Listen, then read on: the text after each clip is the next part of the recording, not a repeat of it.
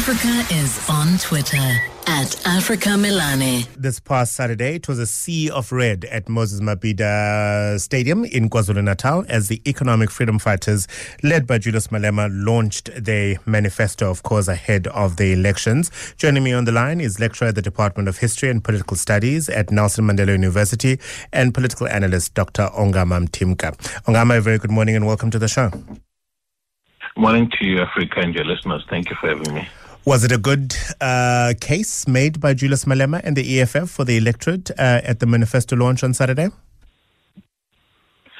It was a too good to be true case in the sense that Julius Malema is saying to the unemployed or those that are employed by labor brokers or those that are seasonally employed that all government services that are concerned as far as those three categories will be insourced by the state, and then also the state is going to run this massive program of social welfare, and the industrialization that the state is going to take is going to be comprehensive, as well as land the processes to restore land ownership or transfer land ownership are going to go a lot faster.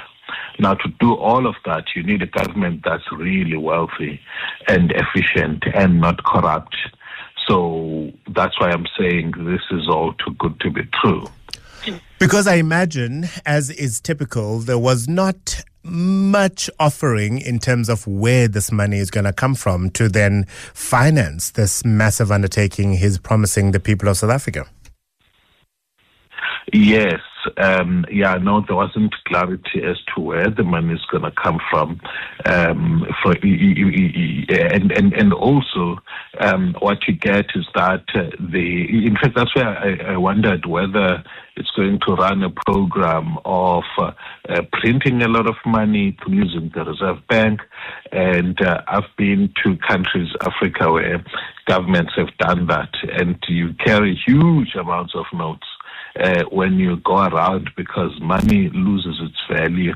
I'm not advocating for a neoliberal dogma. I think that there are instances where you need a lot of welfare. There are instances where the state can insource people because anyway the state pays a lot per person outsourced and could actually insource those workers. But that balanced with some relatively sound, in fact, sound financial management at the level of the state. But the EFF, I think, wants to appeal to people who are longing for that, especially in our country where there's a huge unemployment rate and poverty rates are high.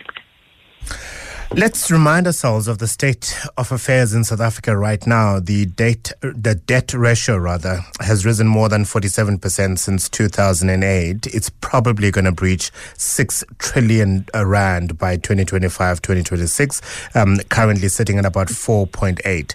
I mean, that's a lot of money that we owe, and therefore the financing costs are excessive that South Africa has to contend with on a daily basis. Absolutely. And then also, if you think about the fact that we're in a constitutional democracy, and in the unlikely event that an EFF caught a majority government this year, it wouldn't be able to move in its first most radical policy position of expropriation without compensation. So, and indeed, the financial affairs of the country have worsened. If you think about it also, it would be interesting to look at the dollar content or the foreign currency content of that debt. The renewable energy program, I've heard most of the financing or a significant portion of the financing comes from mainly foreign governments, so which means that's denominated in foreign currency. And that is not really something that's easy to navigate once you have a government that is in the fashion that the EFF is proposing. It is going to land well, though, with the electorate, is it not, the messaging? It's going to be with a significant degree, a significant part of the electorate. They've been growing. I don't think that it's going to be at a rate that they have enjoyed so far, simply because the political market, if you like, has diversified significantly. There's what economists would call a crowding in the political system. You've got a lot of parties that are alternatives to the ANC, which do not have the same racial baggage as the Democratic Alliance. And what that means is that support base that was pro-ANC, pro-DA, is no longer having options of the economic freedom fighters and the Freedom Front Plus, among others, in when it comes to the ballot this year.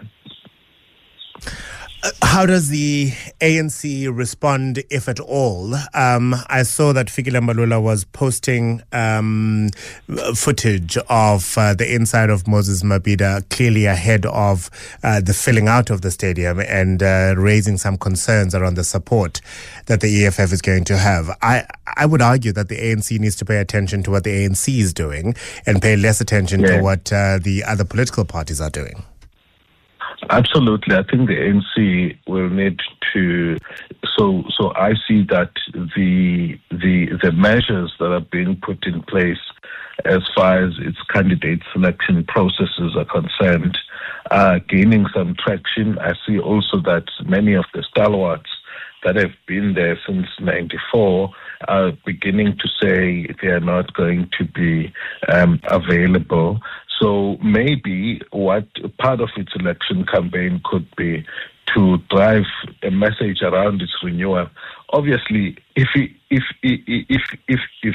has not provided an answer to that 74 names mentioned in the Zondo Commission, and they insist on coming back, it's going to cloud that message.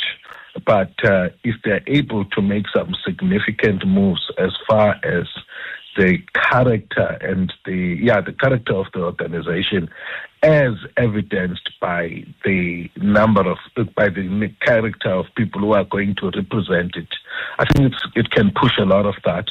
We've already seen the signs also that it's going to defend the message of what's happened in the democratic period. Malema, in his speech, went straight for that in the opening part of his speech, where he was saying nothing has changed since 1994, and then went on to explain why he thinks so. He mentioned the issue of unequal land ownership. He mentioned poverty. He mentioned the growth of informal housing in urban centers. Now, that was pretty interesting. We know that the South African government, has rolled out a significant informal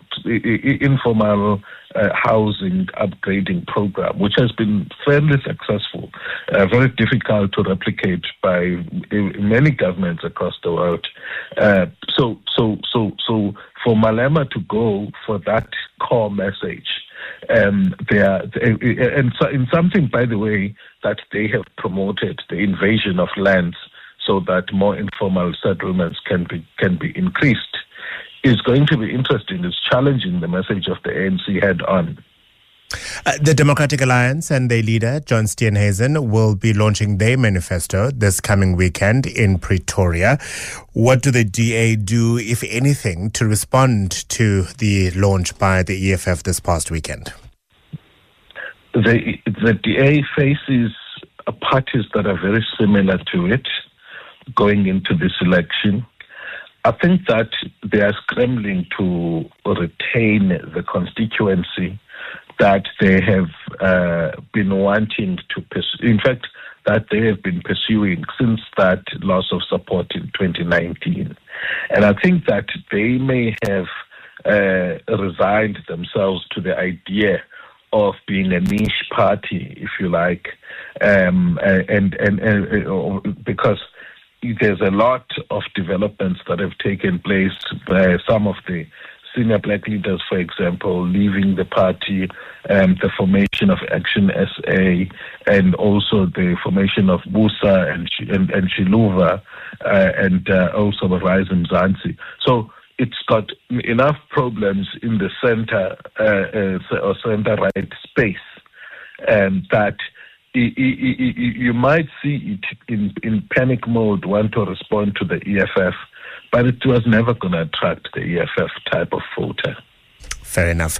Ongama, thank you very much. I imagine we'll have a few more of these conversations as we build up to the elections, of course, expected to be in May. Dr. Ongama Mtika is a lecturer at the Department of History and Political Studies at Nelson Mandela University.